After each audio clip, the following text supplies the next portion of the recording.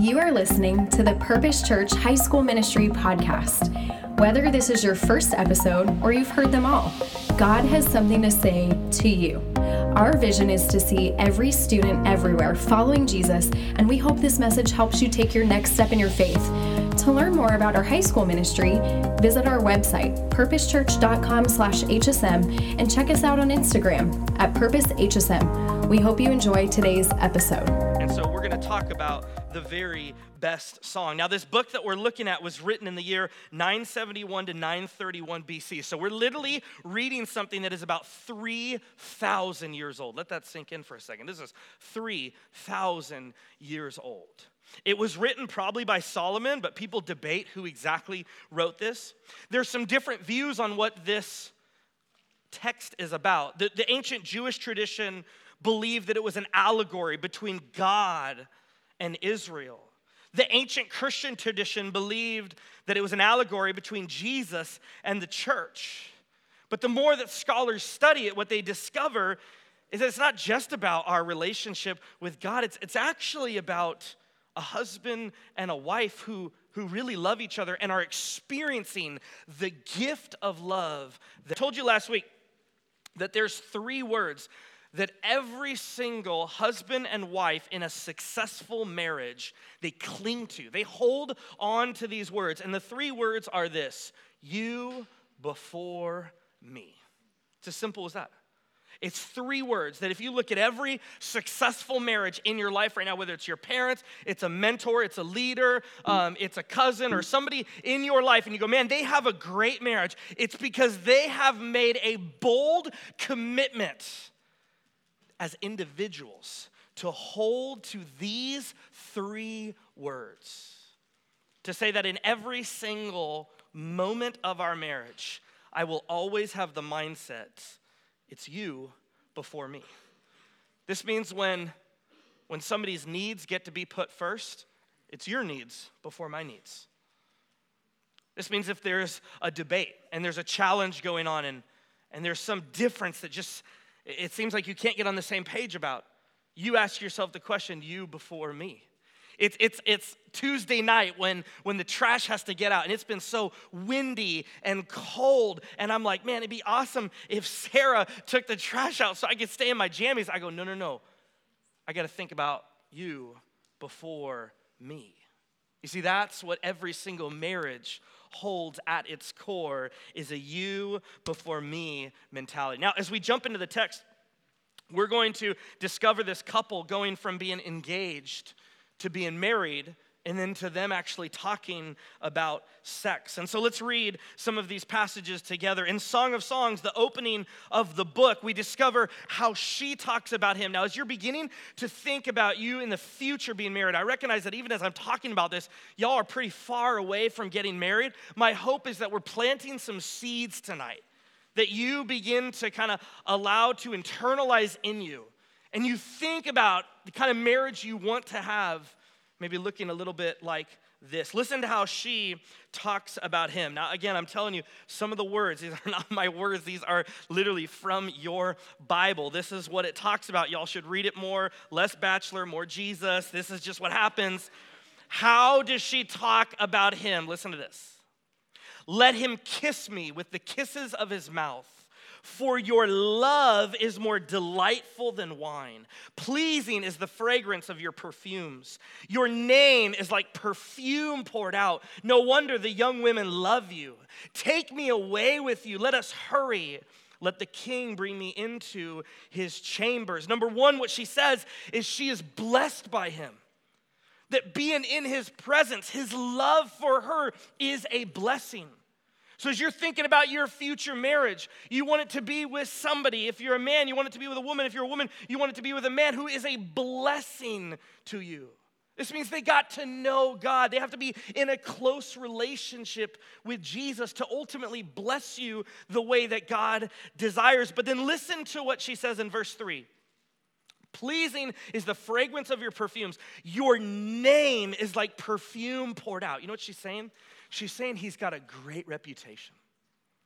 She's saying that when people who are not near him begin to talk about his name, it's nothing but positives. They're talking about how he builds people up, how he encourages, how he's a gift to the world. Ladies, don't settle for a loser who you think, man, it's just really cool when we're together, but every time you mention his name in another group, everyone's like, really, that guy? That guy needs some work to do. Let him do some work. Don't choose to love him. Don't choose to fall in love with him. You want his name to be like a blessing.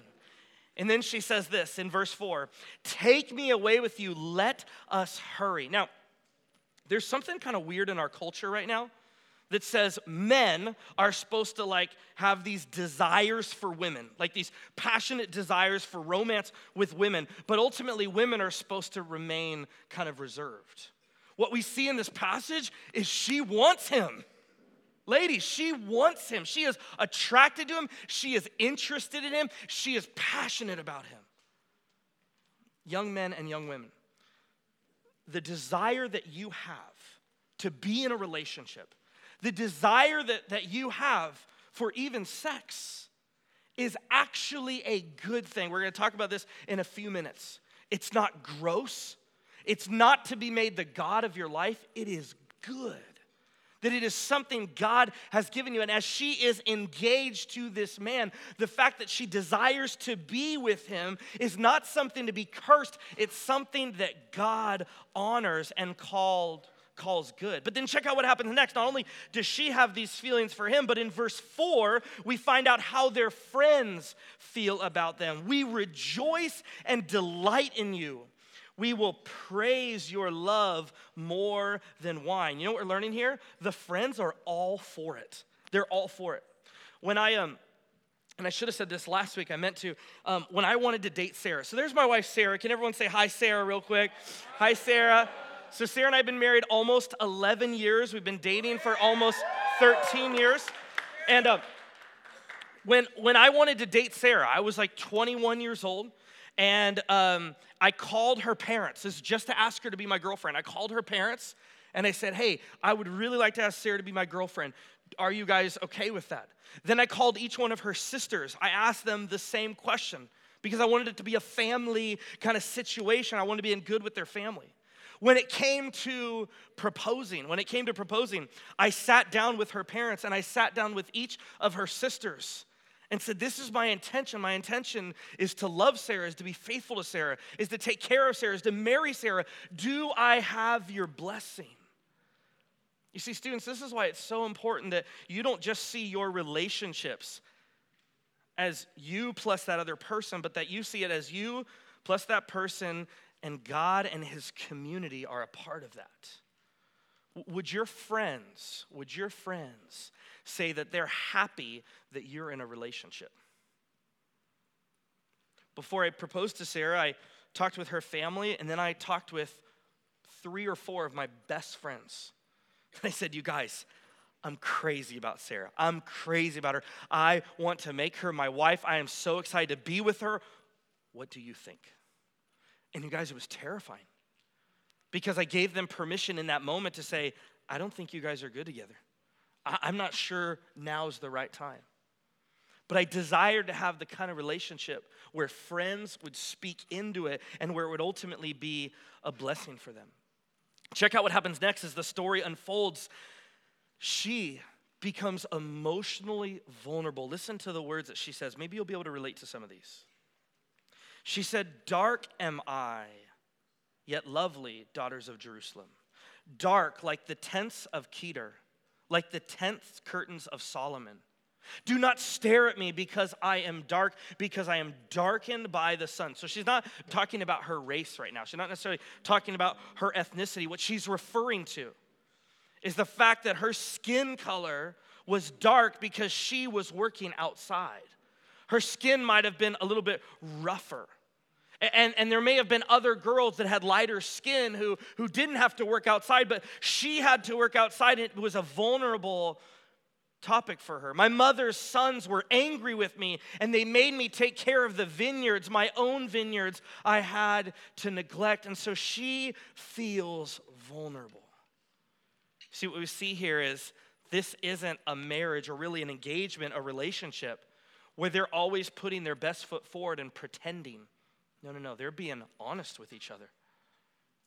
She's being vulnerable about her struggles. She's being vulnerable about the stuff she has going on. And I remember as Sarah and I as we were leaning into marriage, as we were preparing for marriage, we had to have some really tough conversations with each other about insecurities that we both had.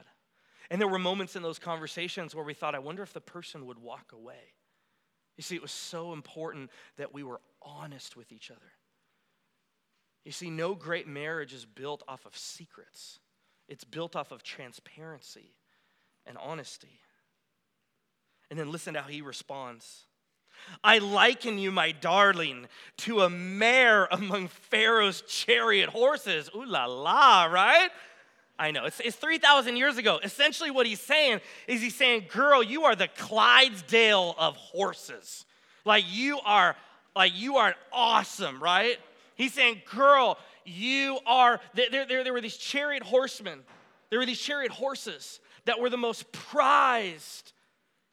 They were the most prized creatures in that day. And he says, girl, you're like that? Then listen, verse 10. Your cheeks are beautiful with earrings, your neck with strings of jewels. We will make you earrings of gold and studded with silver. I've tried to have a biblical marriage with Sarah, and so sometimes I'm like, girl, you're like a Clydesdale, you know what I mean? Like Sarah's got these beautiful teeth that are like these just awesome but you know what, it doesn't really work. 3,000 years later, it doesn't really work. But then listen to what he says. He says, we will make you earrings of gold studded with silver. You see, he wants to give her gifts. He wants to speak positively about her.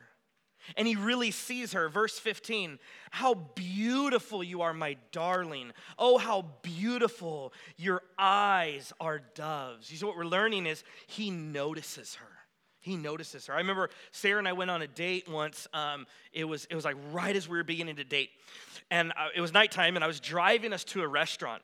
And I just said, Sarah, you have the most beautiful eyes. Said, you have the most beautiful eyes. And then literally she stared forward and she said, what color are they? And you guys, I froze. I couldn't remember. And so I was like, those baby blue eyes are just awesome.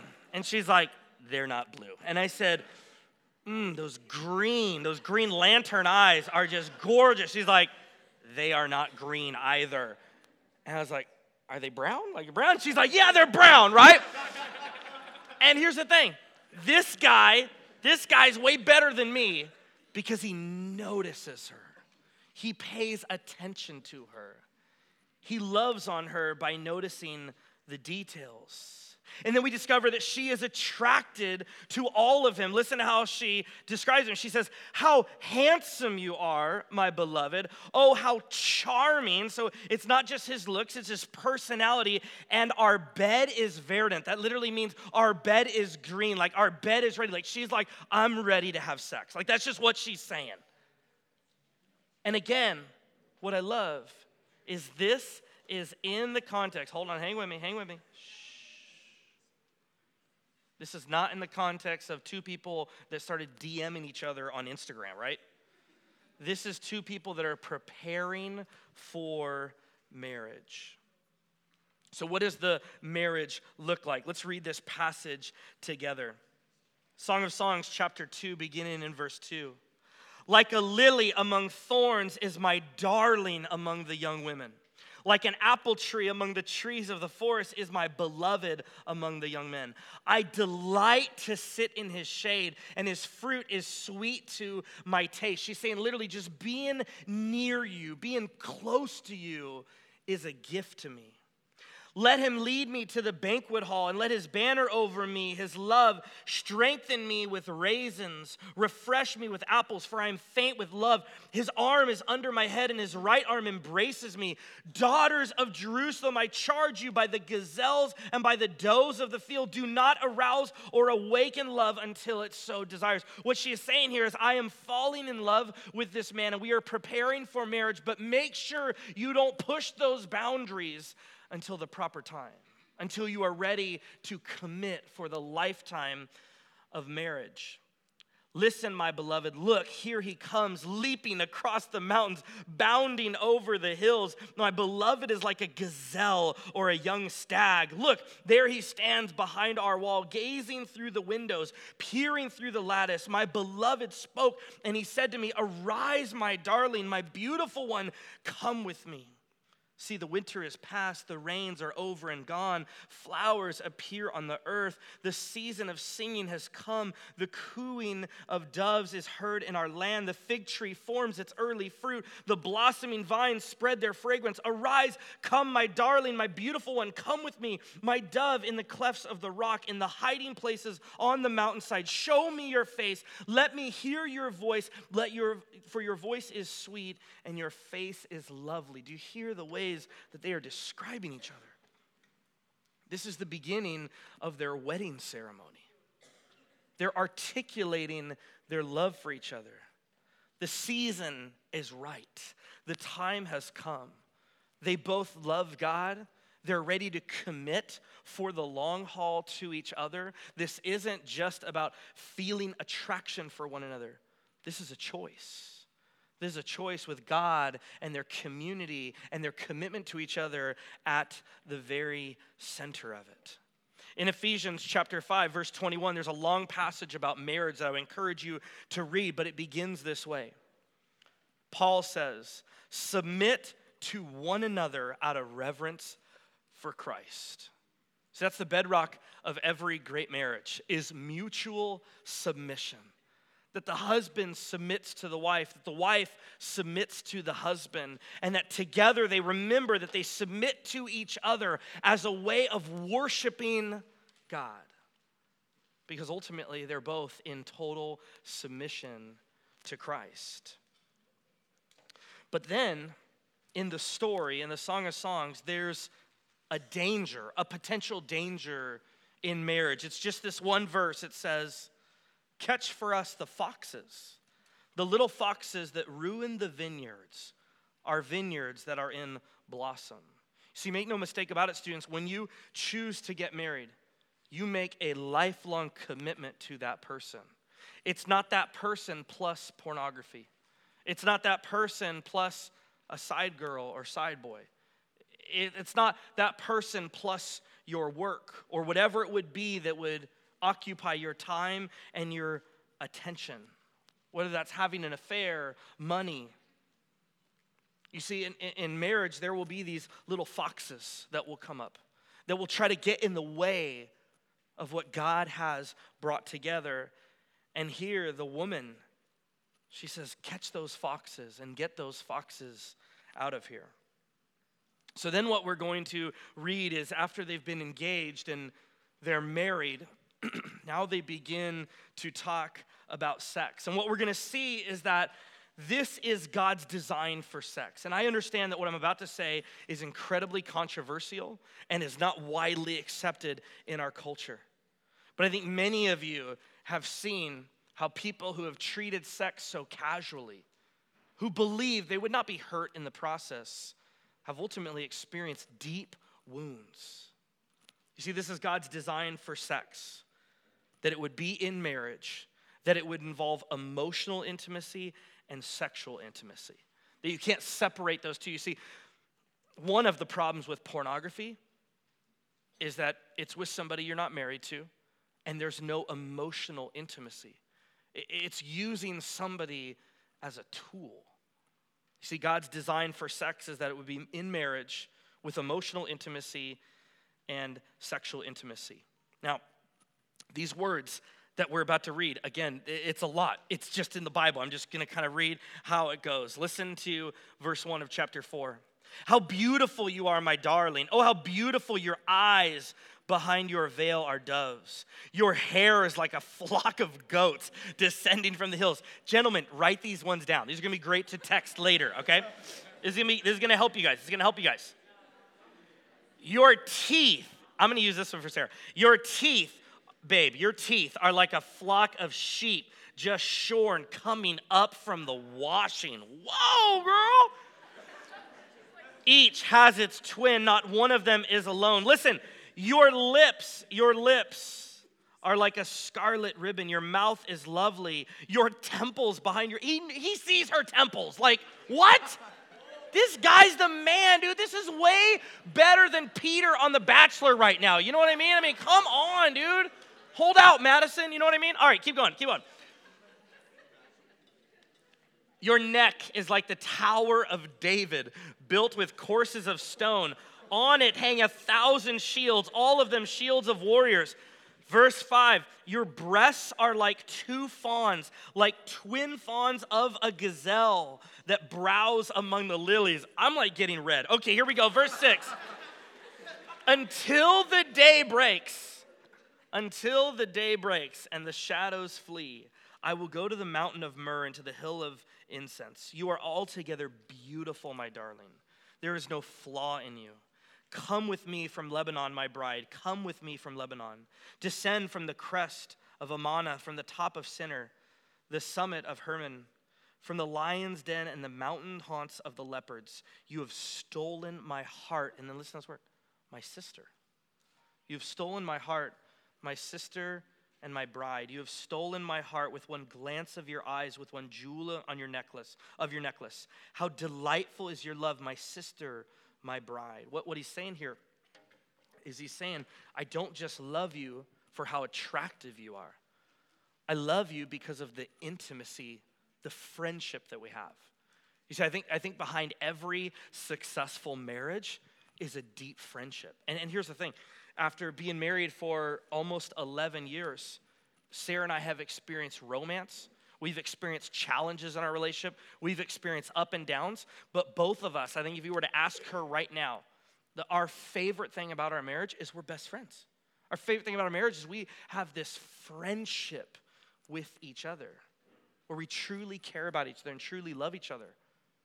Not just for the sexual intimacy, but for the emotional intimacy, for the relationship that we have. In verse 12, it says this. You are a garden locked up, my sister, my bride. You are a spring enclosed, a sealed fountain. What he's talking about here is that she's a virgin. He's saying you're a virgin. And I wanted to pause here because there's some of you here who, like, that's your story. Like, you're a virgin right now. You know, Sarah, this is one of my favorite stories that I remember her telling me early on. She said that she had 10 friends in high school that she was really, really close with. And one day, all 10 of them were sitting around in a circle, and they were going around and they were making a decision about whether they were going to sleep with their boyfriends or have sex before marriage. And 8 of the 10 said, you know what, I want to wait, but if I find the right guy, you know, maybe, but I really want to wait until I'm married. And then Sarah and one of the other girls said, no, like, I'm waiting. It doesn't matter who comes my way, I'm waiting until marriage.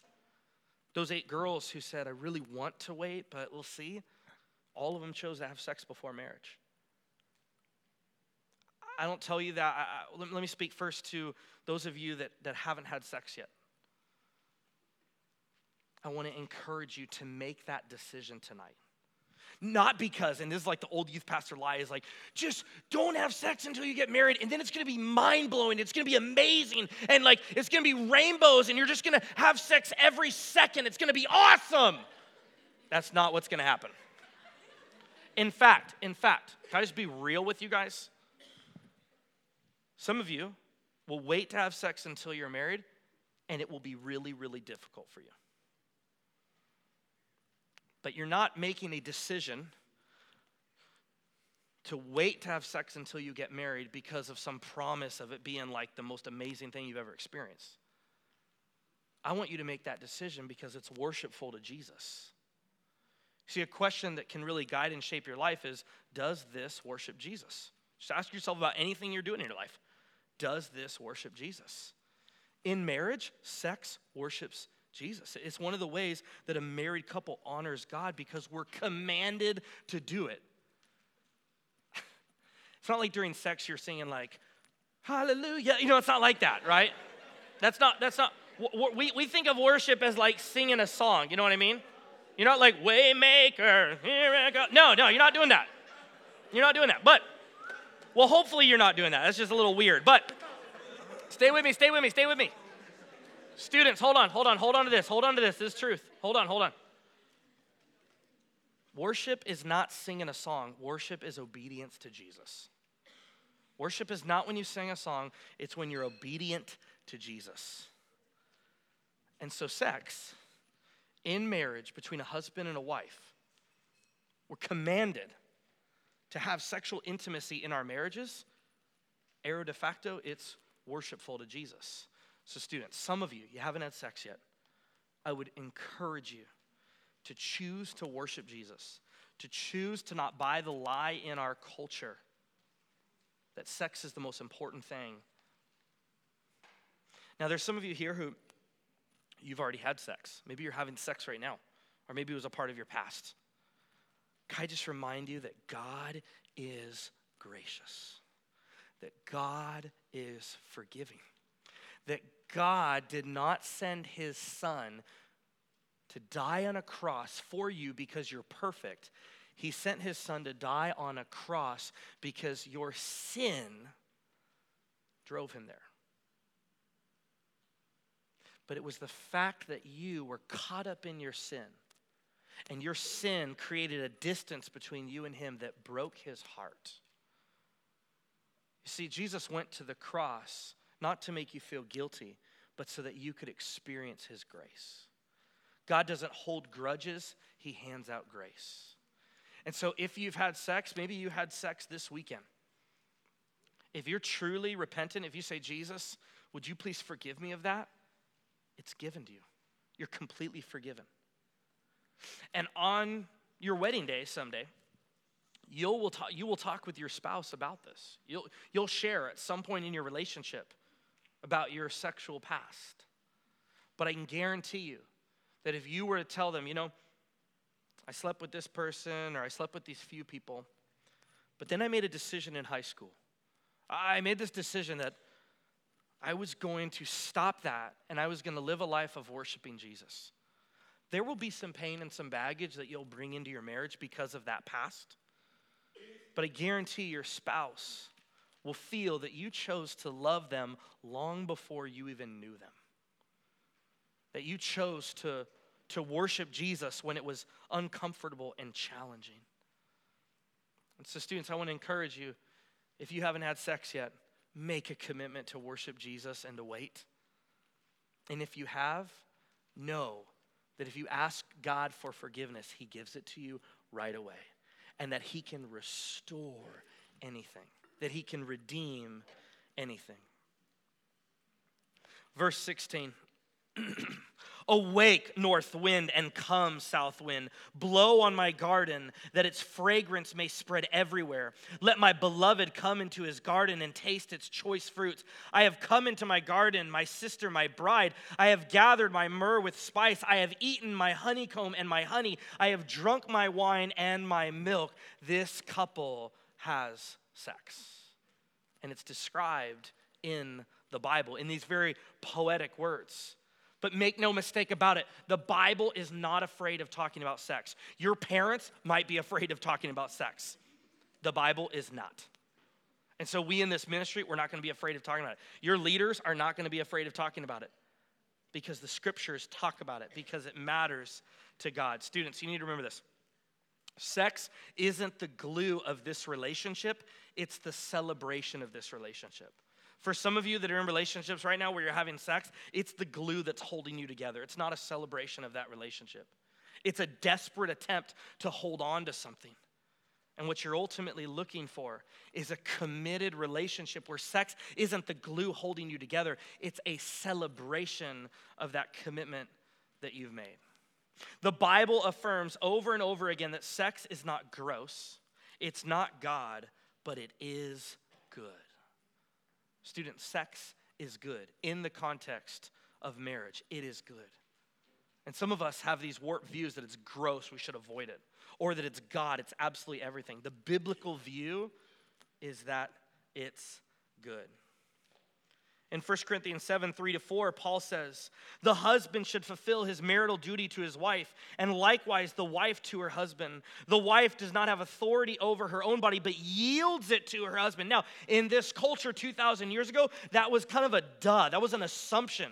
In fact, women were oftentimes treated as property. So to write, a woman's body doesn't belong to her own, but it belongs to her husband. Everyone said, we kind of get that. We know that. And then what Paul says next would have blown their minds. In the same way, the husband does not have authority over his own body, but he yields it to his wife. This is going back to the you before me.